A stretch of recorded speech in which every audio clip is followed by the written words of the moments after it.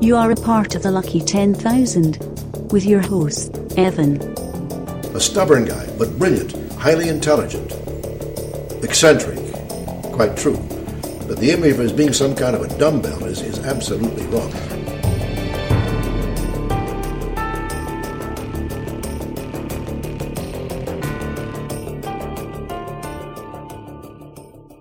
Hey guys, this is Evan with the Lucky 10,000, the podcast that gets you luckier than podcasting with someone you've always wanted to podcast with but never podcasted with before. So this is their first official podcast, and we'll talk about that later. But first, I want to thank Stitcher and Podbean for hosting us. I also want to thank, I want to mention that we're on the Tangent Bound Network, and thank you for them for having us. Our own podcast at the time of this recording is actually down our podcast site, beardedpodsnetwork.com. We got to do a little bit of retooling and get it back up. But if you want to check out the other podcasts on our network, that would be the Bearded Ones Comedy Podcast and Teddy and the Bassman. You can check out their own Podbeans. Of course, now my cat would decide to start going crazy and scratching up the couch. Anyway, and if you want to email us, lucky10,000@gmail, and our Twitter is lucky_10K, our Facebook group page, Lucky 10,000, and we are in the middle of recording season 3 of the Lucky 10,000 about unsolved mysteries. And one of the great pleasures of this season has been getting to podcast with people that I always knew would do a good job, but never had an official reason to have them on. But I think when people find something they're passionate about and want to talk about it, that's when it's a really fun, easy conversation. And so that's why so many people I talk to, everyone has an unsolved mystery that they're sort of entranced and fascinated by. So it's really fun to talk to people when they're passionate about that. And everyone I've chosen to do this season, I'm friends with, have been friends with for a long time, or maybe in some cases just met, except for the person on the show today. I hate her guts. No, I'm kidding. So my friend that I've known for 20 years at this point? Yeah.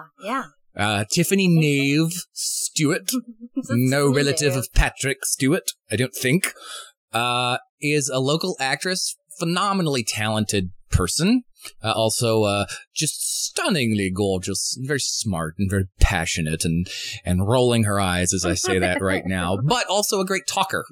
Whenever we've hung out, we've always had fantastic conversations, and this is only going to add to that. Tiffany, thank you so much for being on the podcast. Oh, I'm so happy that you invited me. Of course I did. How could I not? And tell the public a little bit about yourself. You've been an actor in Greenville and New York for a long time. I grew up here, and then I moved to Chicago to study acting at DePaul. And then I came back here for a while, moved to New York for a while. And and then came back, moved away again, came back again. Yeah. So in and out. And I was trying to get involved in theater when I'm here. And unfortunately, I don't think this episode will go up before the show is over, but you are in Beehive right now at the Milltown Players. And you're playing Janis Joplin. What's that like? Oh. Kind of a dream come true, right? Because that's right up your alley. Oh, well, yeah. But, I played her before. And I have been in 5 or 6 bands, and it's always that kind of music, that kind of rock and roll, kind of like.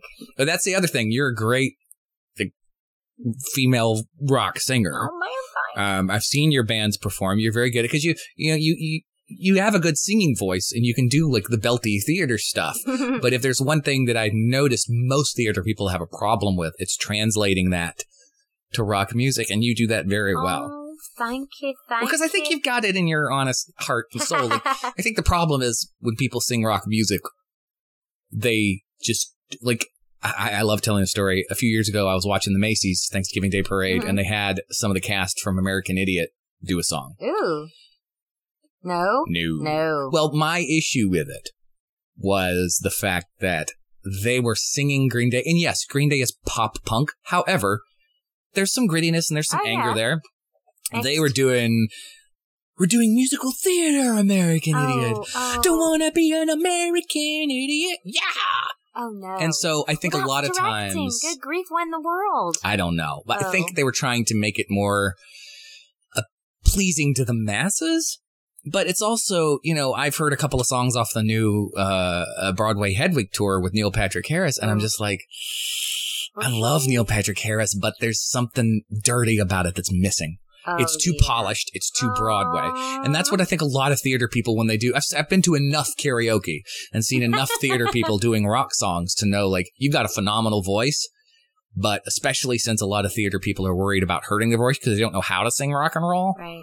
If they don't want to go guttural and gritty with it, which I understand. You don't want to hurt your vocal cords, but you've always done a very good job of having like a soul to it while also being an excellent singer. So enough of kissing that ass. Yeah, my ass is all slimy now. Thanks a lot. Let's talk about death.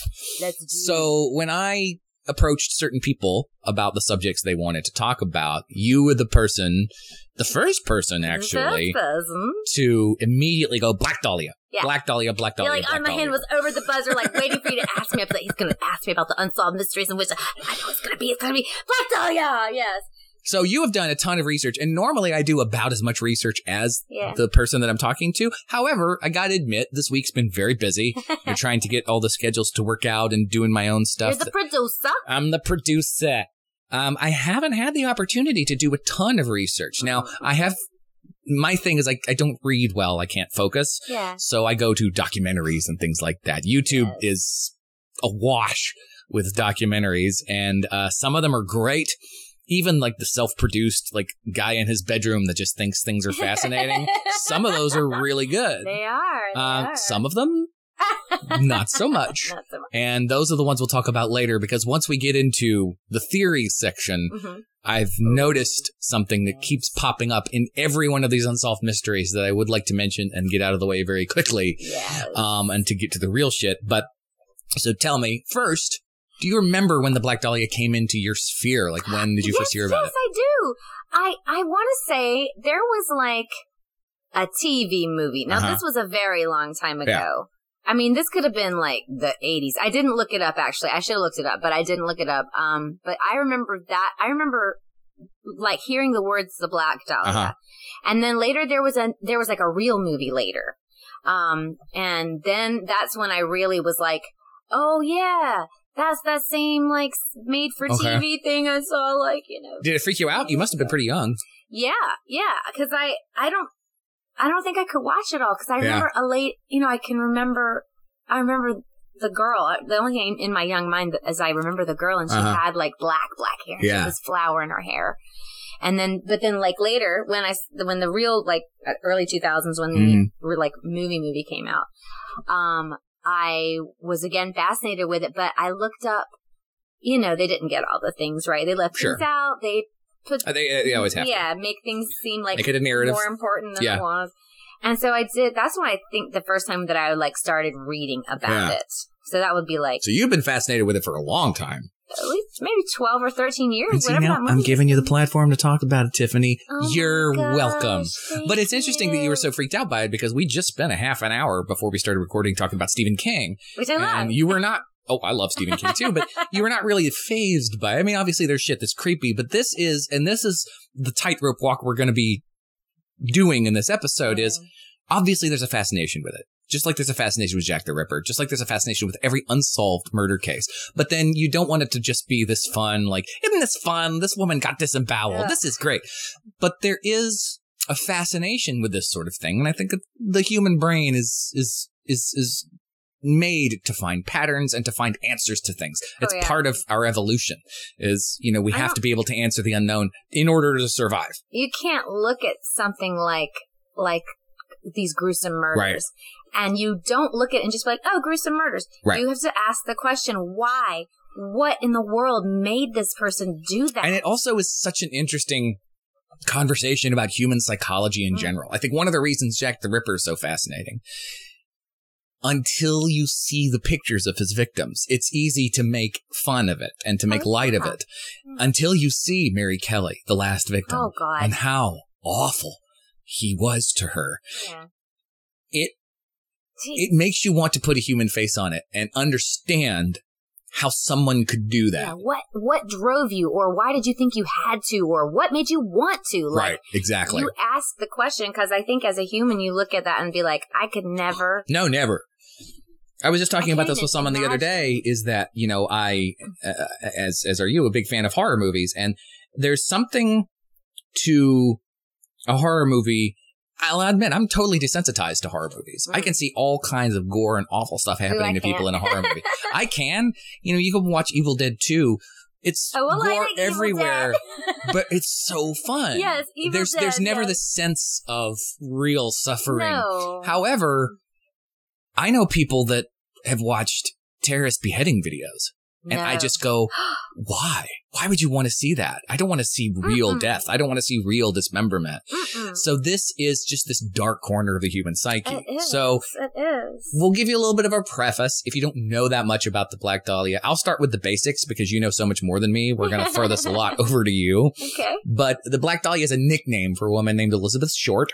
She was born July 29th, 1924. And died in January of 1947, known posthumously, this is from Wikipedia, as the Black Dahlia. She was an actress? Aspiring Actress? Mostly she was a husband hunter. Okay, well, let's get into it then, because the mystery surrounding her, and no spoilers necessary, that's what it's all about. She was found brutally murdered. Just brutally murdered.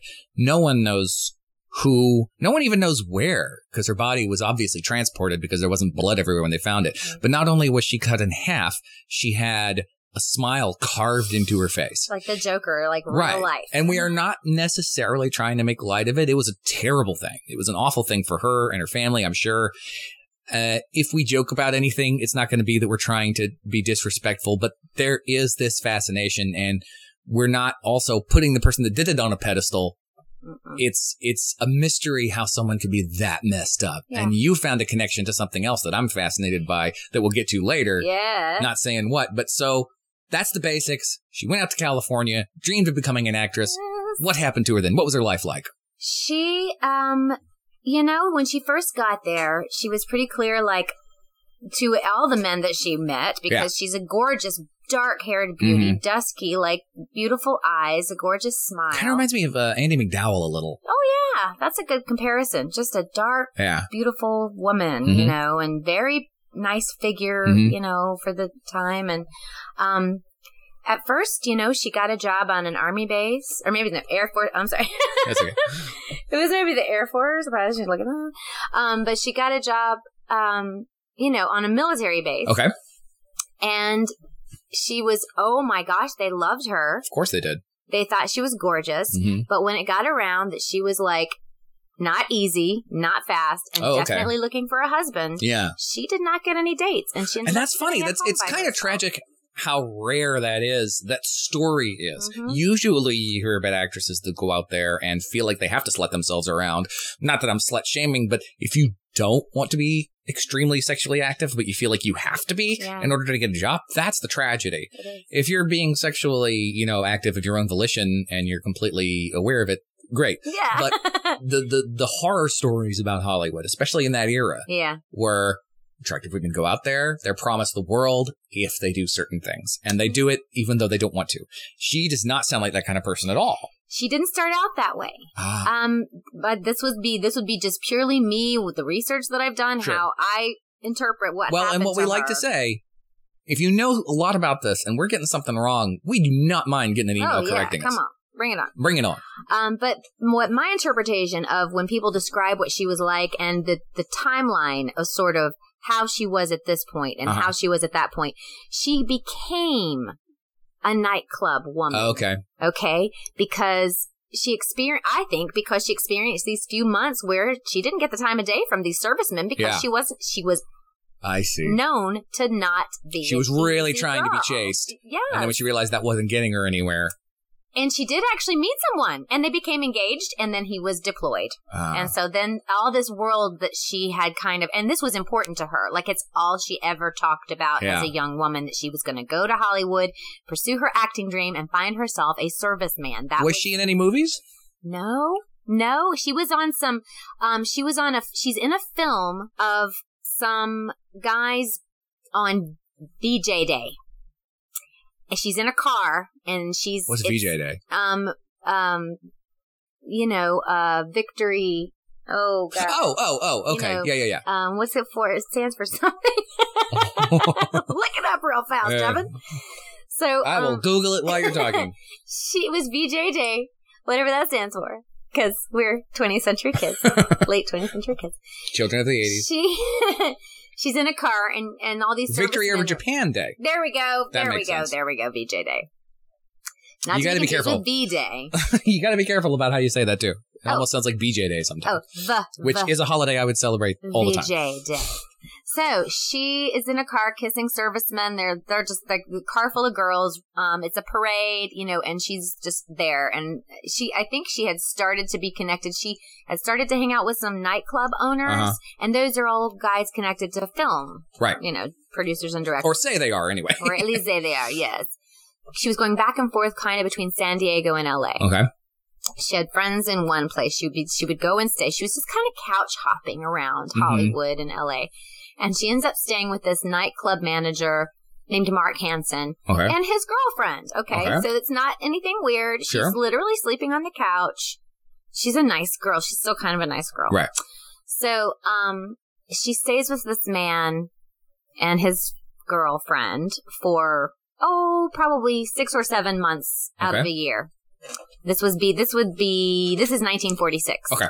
So the year before she died. Yeah. Okay. She's starts to take a turn for the worst, and drugs, alcohol. Alcohol, I think, she didn't really have it was more like this going out and picking up men problem and she frequented nightclubs. You can imagine she drank. Sure. I mean, I don't think I read anything that she had a drinking problem, but but she had gentlemen callers. Sure. A lot. As Amanda would say, gentlemen callers. So basically, months go by. She's just a nightclub girl. She's known to be Betty or Beth. She's still looking for her handsome, shiny knight in armor. Still getting dolled up. And she had a very specific style. People were marked on how she constantly wore these black suits with this sheer black. There was a little bit of Betty Page in her too. Oh yes, I think because she's so dark, her hair is so dark, and then those supposedly had brilliant blue eyes and blue-green eyes. I'm sorry, and just like beautiful skin and just a gorgeous, except for her bottom teeth is like bad bottom teeth. Really? That's what you're gonna pick on? Okay.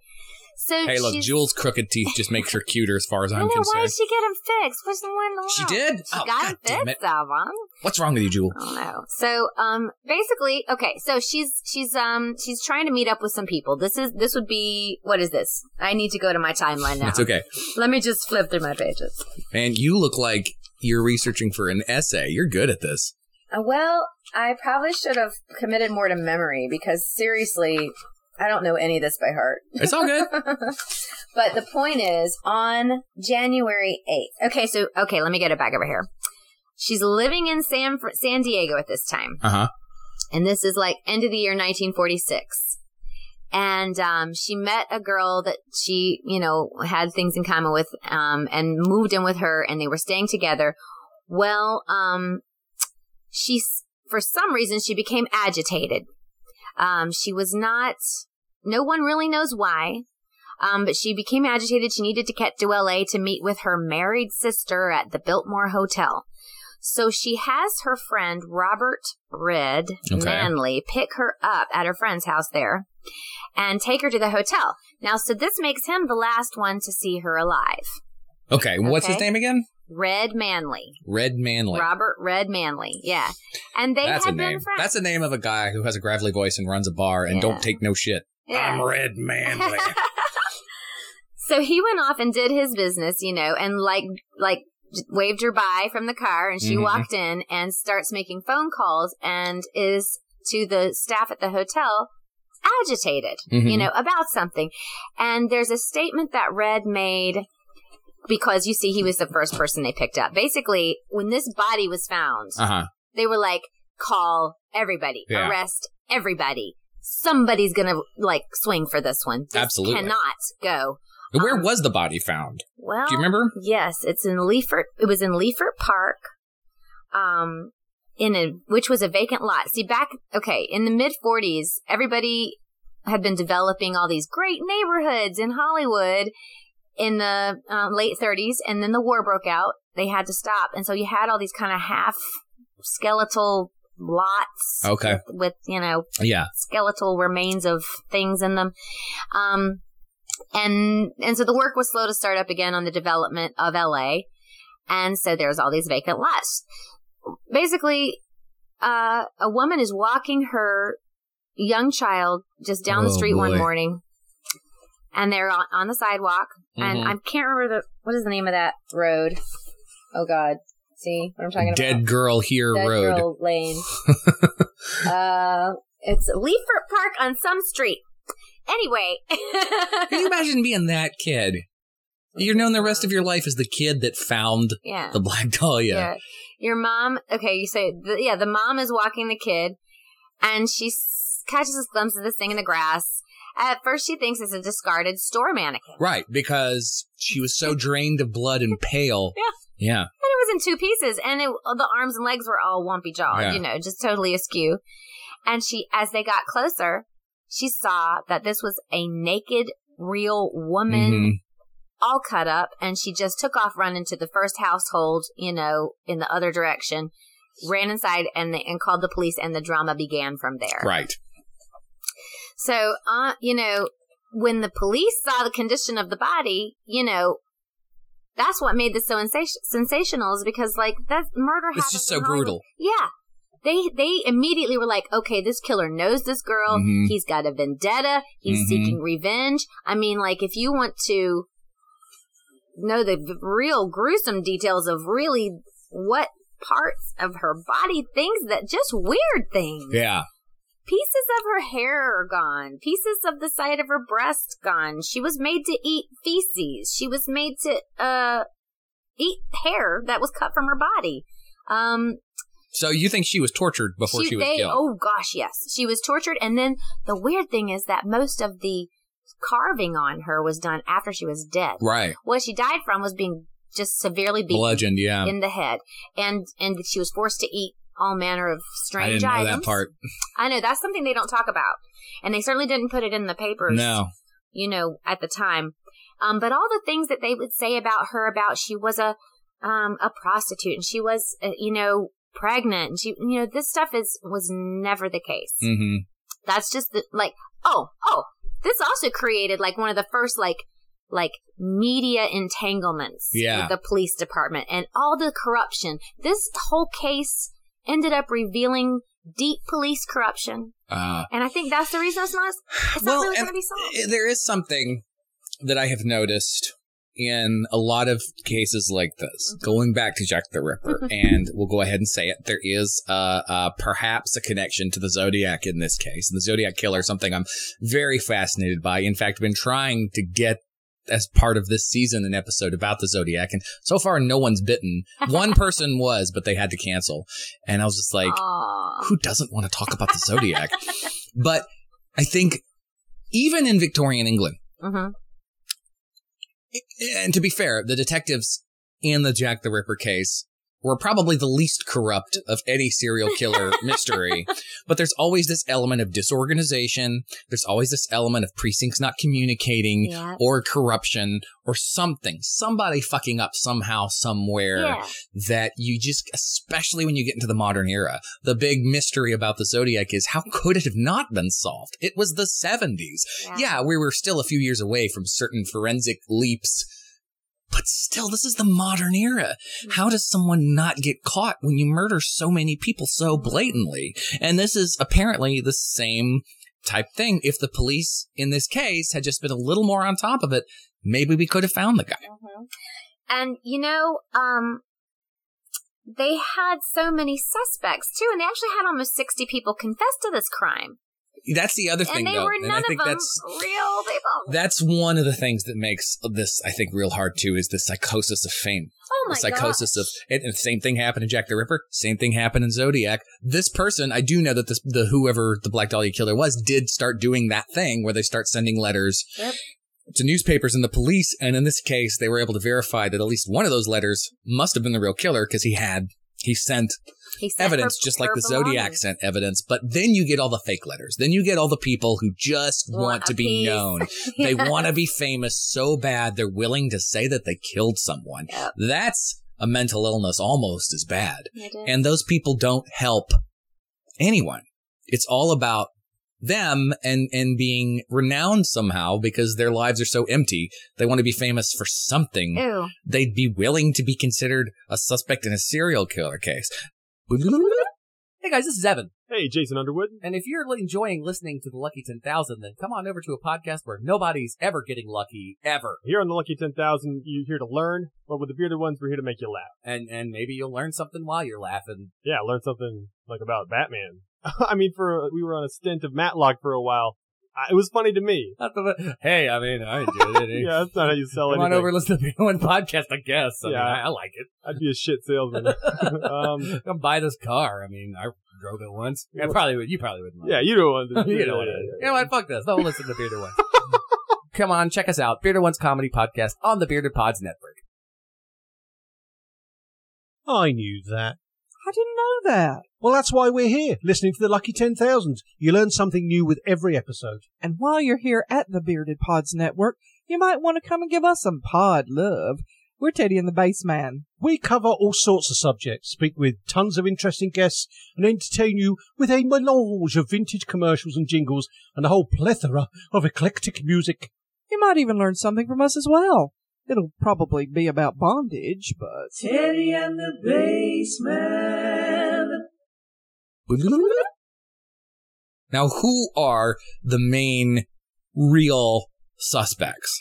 The real suspects a grand jury was convened in 49 because people were still like, why can't you solve this? Right. All right. There's too much, time has passed and why hasn't this happened? So this grand jury is convened in 1949. And by this time, they had eliminated like 160 suspects or something. So they had these 22 main people. Mm-hmm.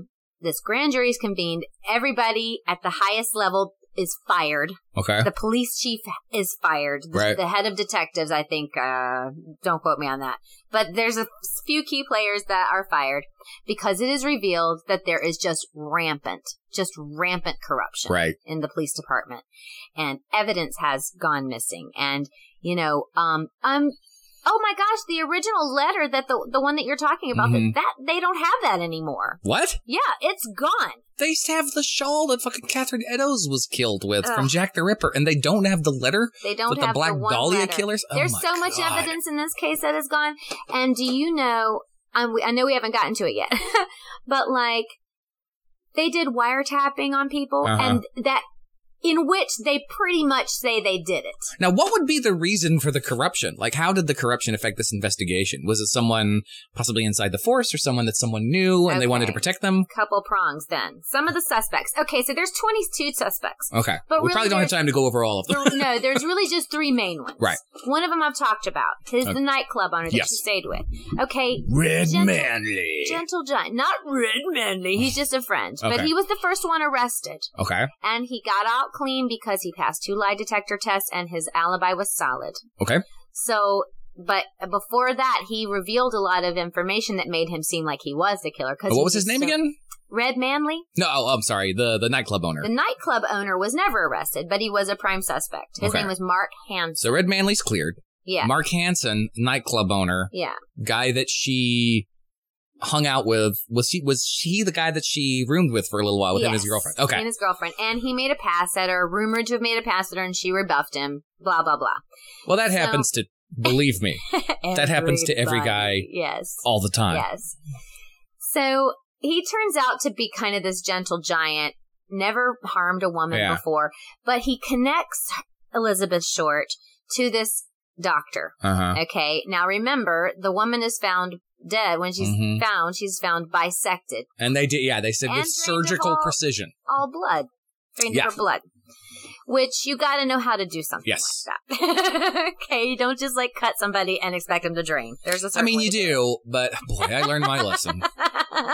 Do you have a swing set handy? So, where was I? Oh yeah, so Mark introduces her to this doctor. Okay. Doctor, I have to refer to my notes because O'Reilly is his last name, but he's got a first name, I'm pretty sure. Doctor. Oh, and so that's why they thought that it was a doctor. I'm totally nearsighted. I Oh, get- Patrick O'Reilly. Okay. Dr. Patrick Good O'Reilly. old Pat O'Reilly. Yes. Now, Patrick had already been arrested for beating his secretary Okay. almost to death in a hotel So Patrick room. O'Reilly is a doctor friends with Mark Hansen. Mark Hansen. Who has introduced them, to Does he Elizabeth become Short. a suspect, O'Reilly? Yeah, he's a suspect because of his history of Right. violence towards women. Also, he has had part of his pectoral muscle removed on the exact side where part of Black Dahlia's pectoral was cut away. What? Yeah. That's crazy. So they were like, this could be because he's a violent man. He's already almost killed his secretary. Now, what is his motivation, they think? Because his friend was rejected? That he This just is where snapped? this is where this suspect for me loses any kind of allure as far as being really the guy. I mean, I suppose it's possible if he's just psychotic who doesn't need a reason to do that to someone. All he would have to do is meet her and decide he wanted to do it. Yeah. But you'd think a guy like that, I don't know, you would have to have more patterns. Mm-hmm. So he's never does it again. Whatever violent thing he did, he never does it again. If you're willing to do that to someone, you've probably done it more than once. Exactly. And that's another thing about this case is the LAPD has been over time and during this grand jury investigation in 1949, they were so adamant that it was only one killer. I mean, not only one killer, that it was only one kill, that it was only one murder, that it's not a pattern. But I think that was coming from the corrupt cop. Yeah, because it's hard to believe that someone that would do that. I mean, the patterns that are similar are just the brutality. Yeah. This is someone in typical sort of serial killer MO who had something against women and wanted to hurt them. Yeah. I know a decent amount about Zodiac, and one of the through lines in his murders was that the women were more savagely attacked than the men in just about every case. He only managed the first couple he attacked in Lake Herman Road. Mm-hmm. He killed both of them. But then the second attack in Blue Rock Springs, he killed only the woman. He shot the guy, right, but didn't kill him. And then the Lake Berryessa attack, which was probably his most savage, the guy survived. The woman was stabbed more than him, so she died. And there's the same pattern with Jack the Ripper. It's not just a kill for fun. It's a kill because it's a sexual thing. You're penetrating their bodies, but also there's this overall just hatred and anger that permeates it. And for someone to do that to her body, it can't just be, I'm going to do this one time and never think about it right, again. And never have it again. So let me bring your attention now to suspect number 3. Yay. This is the guy that, it's theorized, has also done these other unsolved murders. I think this might be the Zodiac guy. This might be the Zodiac guy. So if he did this in 47, the Zodiac murders started in 69, I think? I want to say it was a little earlier than that, but I could be wrong. It was late 60s through the early 70s when he was sending letters and stuff, which is not out of the realm of possibility. You gotta look at the one surviving photograph of the Dahlia letter. It looks like a Zodiac letter. Okay. I mean, that same block, kind of some capital, some not, and one of the composite drawings I think it was sometime in the 70s, there's 3 composite drawings that they think are the Zodiac. And I can't remember the name, but the third one especially, which is like a sort of a middle-aged, like maybe 50-something-year-old man, looks just like this guy. Looks just like George Hodel. Oh, so that's his name. That's his name, George Hodel. Tell me about him. George Hodel. Okay, now get this. He does sound like a character in a Tennessee Williams play. I'll go down the road and see George Hodel. This guy is born into privilege. Okay. He is a prodigy. A piano concert player at like age 8 or something. Okay. An IQ of 186. Wow. Gets into, was it UCLA or one of those freaking things? Is it the UCLA Medical School? He gets into some like at age 15, he's already in college. Mm-hmm. First year, impregnates the headmasters he impregnates her at age 15, and the sexuality stuff just goes on and on. Okay, where is it? Here we go. These suspects George Hodel. I don't have the sheet of paper where it says what school he was going to when he impregnated. Either way. Either way. He was expelled. So he goes through the series of, like, he's a genius, and he goes through the series of occupations. Eventually, the guy ends up being of some note. Okay. He ends up being a physician in LA, one of the leaders in venereal disease treatment. So he's like the county venereal disease guy. Yeah. Okay. He's also friends with Man Ray, the surrealist artist. Oh, okay. He has bought into the surrealist philosophy along with his wife Dorothy, who was first married to John Huston. Yes, the John Huston. Oh, interesting. And they divorced before they had children, and then she married this George Hodel guy. And Hodel had so much money, he lived on Franklin Avenue in Hollywood in the Frank Lloyd Wright Mayan Temple home, which is a famous home. And this house that they lived in, they had huge parties, you know, all the, like, people of the time came. He was very popular. Tons of money. All right, so 1949 rolls around. Remember, the police are being investigated for corruption spawned by this Black Dahlia issue. 1949, he is arrested for raping his 14-year-old daughter, who was 11 at the time. So 11, 12, 13. So for 3 years, he rapes his daughter. Her statement, combined with 3 eyewitness adults, okay, not just people, but people that had also had sex with her, okay? So this was a thing. And he is interviewed as saying that he and his daughter began to explore sex God, what a sociopath. at age 11. And he attributes this to their belief system in surrealism, that everything is a dream and that none of it is real. And we just need to do what It's interesting how many cult leaders, their whole cult, the way they get people to follow them revolves around justifying having sex with as many of them as they possibly can. Yeah. So despite, it's 1949. He's raped his daughter. There's 3 other people. I don't know if they're men or women, but who also participated in this sex with this 13 and 14-year-old girl who testify in a court. And guess what? He's acquitted. How much money do you think it cost? Okay. So he's got police in his pocket. Yes. We know that. When this case comes up because it's at the same time as this grand jury inquiry, they're like, that guy. Get that guy. He's a doctor. He's the profile. He's, into weird sex. He's a surrealist. It matches their profile. It all matches, yeah. Because you had the LAPD and you have the FBI on this too. There's 2 sets of files going on. All circumstantial. All circumstantial. So they start surveilling his home. Not his telephones, just they've put microphones in this Frank Lloyd Wright famous house. They put microphones in it. And I have to tell you that the transcript of the surveillance did not come to light until the 2000s. Holy shit. It was buried by the LAPD. They took it away. It was owned by the DA.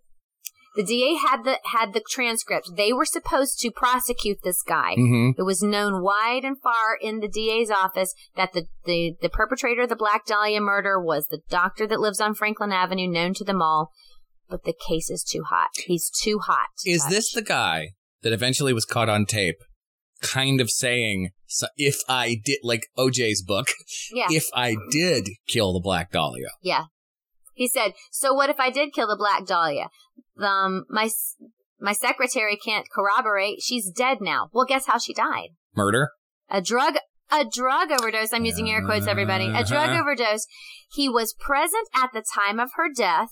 He was found by the police burning her belongings. Jesus Christ. Yet they did not arrest him. Now, when did this piece of shit die? This guy lived into the 80s. He was 91 years old when he died. It was the late 80s. So there's all this sort of circumstantial evidence around this guy, but the LAPD buries it. After the grand jury inquiry, they take these transcripts of his surveillance tapes away from the DA. They they make them turn all the evidence back over, and they don't close it, because they can't close it, it's not solved. Sure. But they basically shove it away and say, we've done it. So, why did the transcripts and all this information become available in the 2000s? Has someone reopened the case? Okay, let me tell you what happened. So, sometime in the 90s, like 93 or 4, this guy retires from the LAPD, decorated cop, like totally above board, has one of the highest solve rates. He was a homicide detective. He has one of the highest solve rates in the history of the LAPD. His name is Steve Hodel. Okay. is George Hodell's son. I heard about this guy. Yes. Okay, so he retired. He believes his father killed the Black Dahlia. I think I believe it too. I mean, of the suspects you've given, there's a fourth suspect that you have to hear about, who I would say it's a 60-40 kind of neck cut. and neck. Yeah. Yeah. So Steve Hodell is going through his late father's belongings, and he finds this picture. No one is able to say that it is Elizabeth Short, but no one is able to say that it's not Elizabeth Short. So it's a woman cut in half, and he's in front of the camera giving the thumbs up, like, "Hey!" It's a woman lying down. Now they always show this picture with her face up, but I'm pretty sure she's lying on her back, and that's why her features are a little bit skewed, and it doesn't look exactly like Elizabeth Short. But I've been looking at this picture, and I think it's her. So he had to. We'll post in the episode descriptions, by the way, some of these pictures too. Yeah, because I can give you links to all these. Yeah, please do. So so he found two pictures which he thought might be the Black Dahlia. Really, only one of them looks like it could be. So this gives him a hunch. It's weird. Sorry, what is she dead in the pictures? Nope, it's just a woman in repose. A woman in repose. And she's just kind of laying there just with her eyes shut, which was, again, a surrealist art sort of thing. Right. And so, so he has this hunch, and he follows it because he's a good detective. He's very thorough. His people that he worked with before call him like a bulldog. He just goes after the evidence. He wants the truth. So this leads him to look at, like, the circumstances of where his dad was and what his dad was doing, and it all. I'm sorry, I'm like drawing a blank, but anyways, so it all adds up to this initial book that he wrote called The Black Dahlia Avenger, where he places his dad.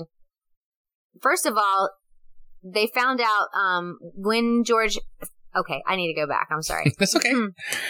So when Steve Hodell goes in search of this information about his father, when he's investigating his father, he doesn't know that his father is on the suspect list. Okay. So he doesn't know. So he had a hunch already. He had a hunch when he found these pictures. That's what's so weird. It's kind of like, to me, it's like almost like the universe was like directing him towards, I mean, first of all, that he grew up to be an LAPD, highly decorated homicide detective. Right. If his father is one of these serial killers from and I'm starting to believe that he is. Well, now what links George Hodell other than the letter to the Zodiac? Because I'll tell you, my biggest reservation about this guy potentially being the Zodiac is that the Zodiac never mentions the Black Dahlia in any of his letters. And you would think that kind of psychology would want people to know, oh, by the way, I got away with this brutal murder that everyone knows about. You'll never catch me, motherfuckers. Yeah. That was the kind of mentality he had. The taunting, yeah. I don't know. That's a good question. I honestly didn't go that far into what Steve Hodell. Well, you know what? If you're listening to this episode and you want to have us, correspond with you or mention you in the next season as a postscript or something like that, and you know of some of the reasons that there might be a connection with this guy in the Zodiac, please email us, lucky10,000@gmail.com. We would love to hear about it. Yay. I think he's definitely time and place. Yeah. There was a murder in Manila that involved dismembering women that occurred a half a block from where the guy was living. Because he fled LA. I didn't get to the best part yet. Okay. Dr. George Hodell fled LA for the Philippines in 1950. What? And then, of course, in the 60s, this Manila unsolved women dismembering thing happened. I mean, come on. That makes so much sense because, of course, also, it would be a pattern. By the way, the wife of George Hodell, Dorothy Hodell, I believe, and the daughter, Tamar, who is the daughter he is later accused of molested, knew that Elizabeth Short was one of his girlfriends also. Wow. Steve Hodell maintains that his mother knew everything and that she kept her mouth shut to protect the son, her sons, because the daughter was not her daughter. That was a half daughter. Well, unless this fourth suspect actually has the blood of the Black Dahlia on his fucking hands and has a picture of himself holding her up with his arm around her, carving the smile into her face, this has to be the guy, right? I think so. I mean, based on everything I've read, it's just like, oh my gosh. And the things he said, the fact that he obviously killed his secretary. He obviously pays off the cops. It obviously, and the fact that the word in the DA's office, there's a quote. No hurry. He died in 1999. He died in say that one more time. He died in 1999, this guy. This guy, George Odell. So, what was I saying? Because I lost my train of thought. You were talking about, shit, I don't remember now either. Uh-oh. It's bad to have two ADHD people talking to each other. What did he die of? Was it just natural causes? Yeah, he was old. He was an old man. And like, there's a connection to the lipstick murders. The red lipstick murders occurred after the Dahlia murders, and the police refused. I don't know about the lipstick murders. To connect them. Okay, well, that's another episode. But anyways, this guy. Oh, because you were asking people to write in if they knew what was the connection. Oh, yes. And I was saying time and place, and then there's murders in Manila.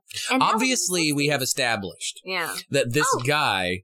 Go ahead. No, go ahead. No, please. No, I don't want you to lose your train of thought again. Put your finger on it. Well, I mean, we're talking about how the Black Dahlia was an isolated incident. Mm-hmm. And in order to do the kind of thing that you would have to have done to her, you're probably a person who does this decently regularly. Yes. So in his timeline, you got the Black Dahlia, you've got this woman in Manila, you've got his secretary. That's a serial killer. Oh yeah, and not to mention the red lipstick murders were women who were found dead, with written in red lipstick messages about the Black Dahlia on their torso instead of being cut. Never heard of that. So several of them were possibly copycat killers, but a couple of them were probably George Hodel again. So what we were going to talk about suspect number 4. Yeah, who is suspect number 4? Now this guy didn't become a suspect until after the grand jury inquiry because he kind of came out of the woodwork. Yeah. So he's a newer suspect. His name is Leslie Dillon, but that may not be his real name. Okay. Yeah. So Leslie Dillon decides he's living in Florida. It's October 1948. So this is now 2.5 years. Mm-hmm. No, I can't do math. So it's like at least a year and a half after the Black Dahlia murder. He writes to the LAPD psychiatrist telling him basically, I want to know what you think about the psychology of someone who could murder a woman like that. I've been reading about you in True Detective magazine, and I'm interested, because I think I know somebody who fits this psychological profile. So this guy's calling his doctor, De River, or De River. I don't know. What do you think? So he's calling this doctor. He says, oh yeah, it's my friend Jeff Connors. My friend Jeff Connors killed the Black Dahlia. Yeah, that's the ticket. So, they wrote back and forth from Florida to LA, for a while. Uh-huh. And De River, because he is a good doctor, starts to believe that this Jeff Connors person is not a real person. That this Dillon man is making things up. Right. So they decide to try to get him to come to LA. So they have a meeting. Now, Dillon is like, yes, let's have a meeting because I'm sure I've got the killer for you. I'm sure I can help you solve this case, this Jeff Connors, la, la, la. So, unless he was talking about Jeff Conway from Grease, I could see him doing something like that. Oh, yeah. So this is now December, same year, 1948, December 1948. They bring him to LA. And they interview him. They just absolutely grill him. And he just sits there and takes it. And I'm going to read you a little bit of their interview because it's unbelievable. Yeah. Okay. De River says, what do you think the killer did with the hair? He shaved off the private parts of the body of Elizabeth Short.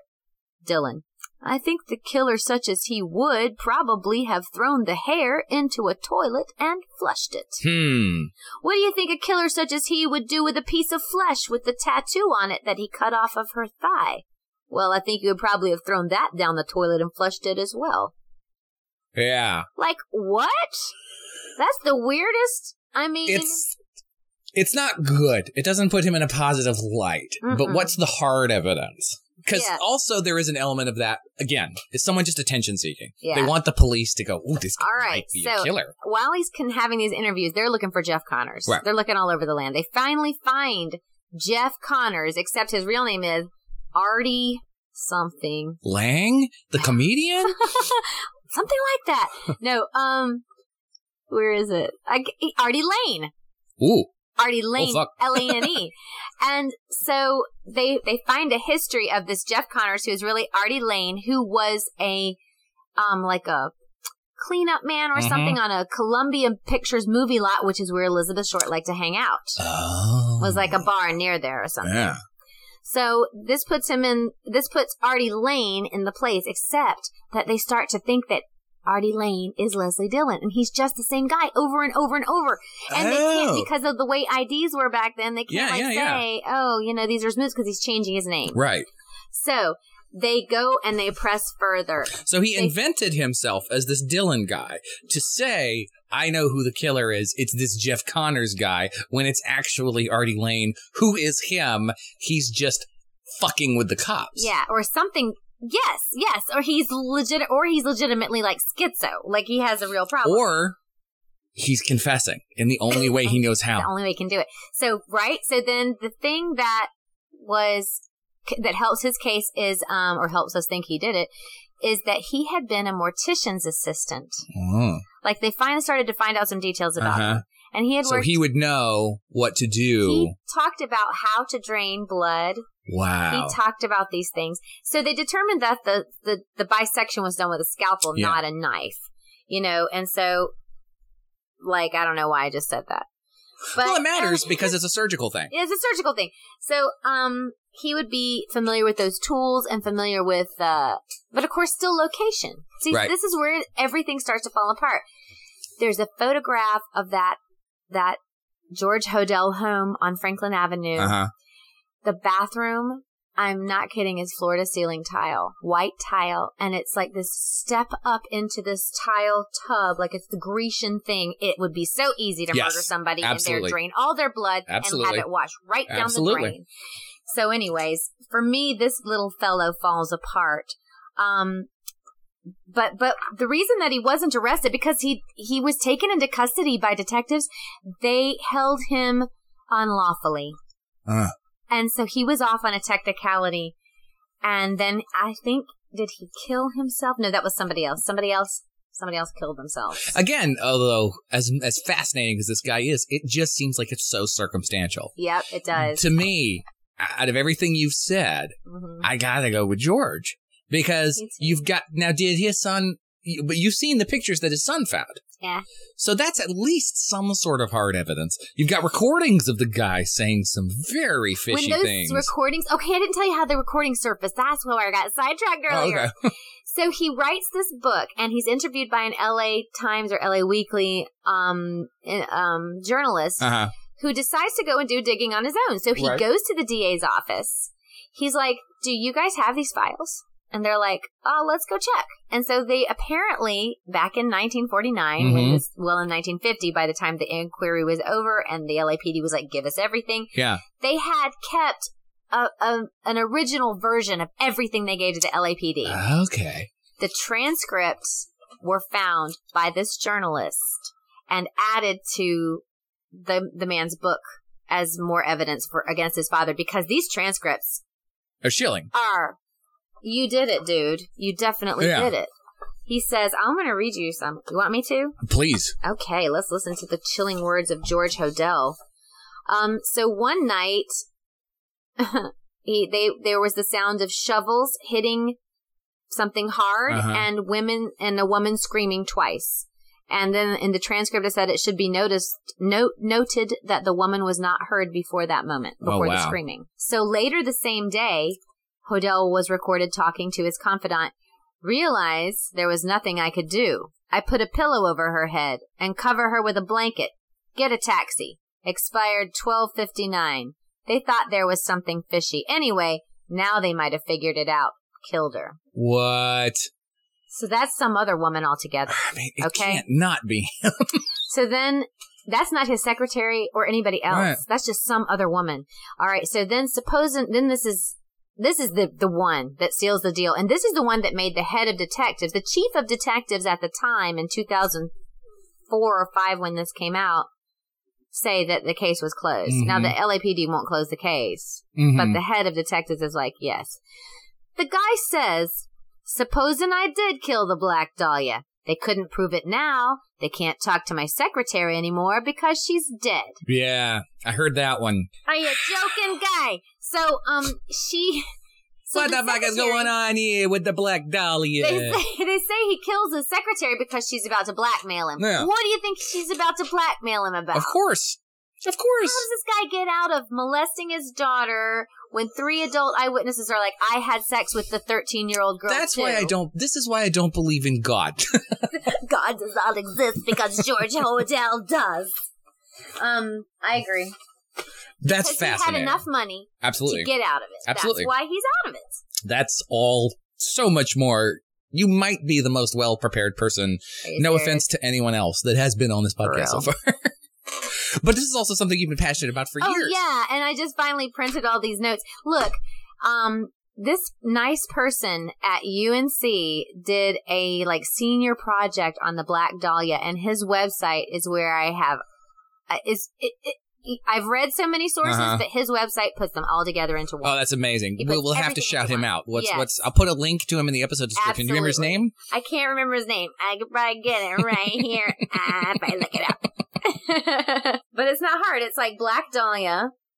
So let me see his name. blackdahlia.web.unc.edu. I found his website after I had read through, you read through everything. You read the Wikipedia, watch some YouTubes, like you said.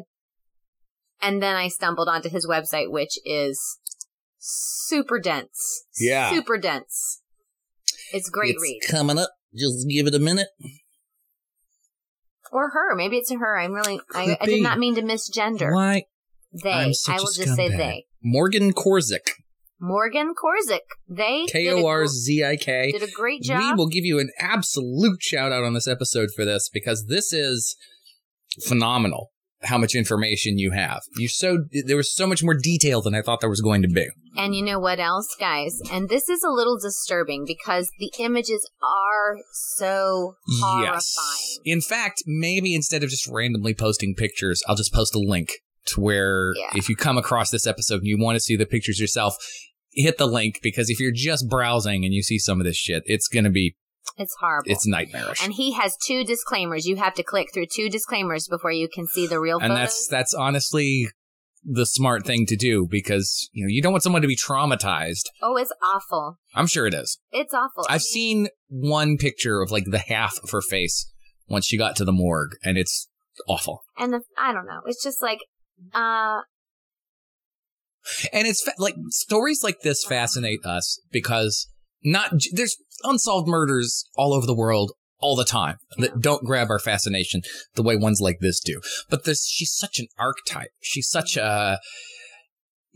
stories that involve someone that had all this hope, all these dreams, all this naivete that completely end in disaster. Yeah. What was the girl in the 80s from My Sister Sam that was killed by a stalker? Oh my gosh, that's right. I forgot all about her. Oh my God, who was that? Oh my gosh. Yes.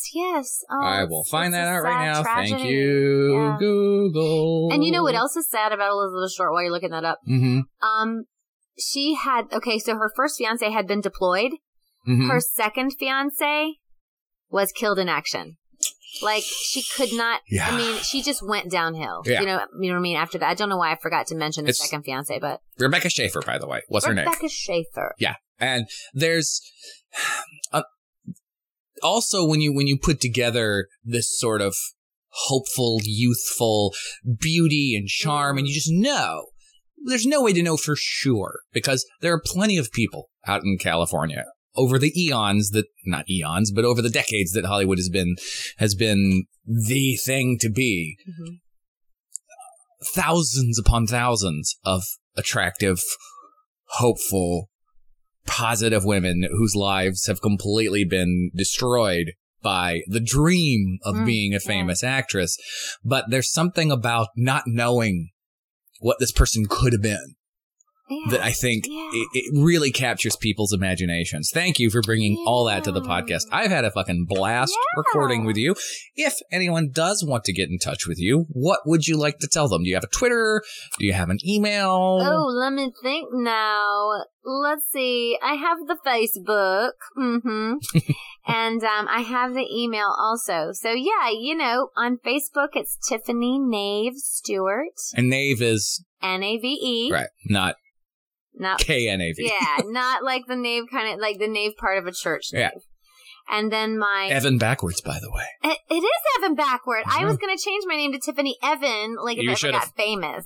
So, and then my email address is Tiffany La, which is L-E, Spiffany. Tiffany La Spiffany. That's adorable. At gmail.com. Do you know it's more complicated than I thought it would be? It is hard to tell people on the phone what Tiffany La Epiphany? Yeah. Yeah, they're just like, what is your name? Tiffany Epiphany? What? What was it? What was it? Tiffany La Spiffany, like Spiff. And I should just change it. I should make it Tiff Spiff or something. It's a nickname from my childhood. Yeah. Yeah. Well, it's a phenomenal records that you brought. I'm endlessly fascinated. And, dude, that George Hodel, it had to have been him. I'm going to get the book. I mean, like, I've read enough now because guess what I have in here that you've just really got to read are the two. There's an article from the LA Times and an article from The Guardian about Steve Hodel when it first started to gain some ground. Wow. And the articles say so much. Oh, I got to check it out. You got to check him out. That's fascinating. And, looking at his face, I could kind of see him be in the Zodiac, too. I don't know if I buy it. You should see the composites. He looks kind of like... Oh, I've seen the Zodiac composites, trust me. He looks a little bit like Don Knotts. Like a psychotic Don Knotts. But Andy, I want to cut her in half. It's like Don Knotts mixed with Walt Disney. A little bit, yeah. It totally does. Both apparently psychotic guys, I heard. No, I'm kidding. I don't know if Don Knotts was psychotic. Knotts was a nice guy. All I know about Disney was he wasn't a fan of the Jews. Yeah, that's the truth. Anyway, if you want to get in touch with us, again, lucky10000 at Gmail. Thank you once again, Tiffany, for doing this. I had a blast recording with you. If you give us a 5-star review on Stitcher iTunes, we will read it on the air. And guess what? I don't have any to read because there's only like one review on Stitcher, and it's me. So, but please do that for us, and we'll definitely give you some credit. And I think that's everything. I've had a blast doing this. I hope you guys are enjoying this season, and I hope you got lucky tonight. Yeah. Yeah. Thank you for being a part of the Lucky 10,000 with your host, Evan. Email us at lucky10000@gmail.com. Find Lucky 10,000 on Twitter at lucky_10k. And visit our podcast network site at beardedpodsnetwork.com.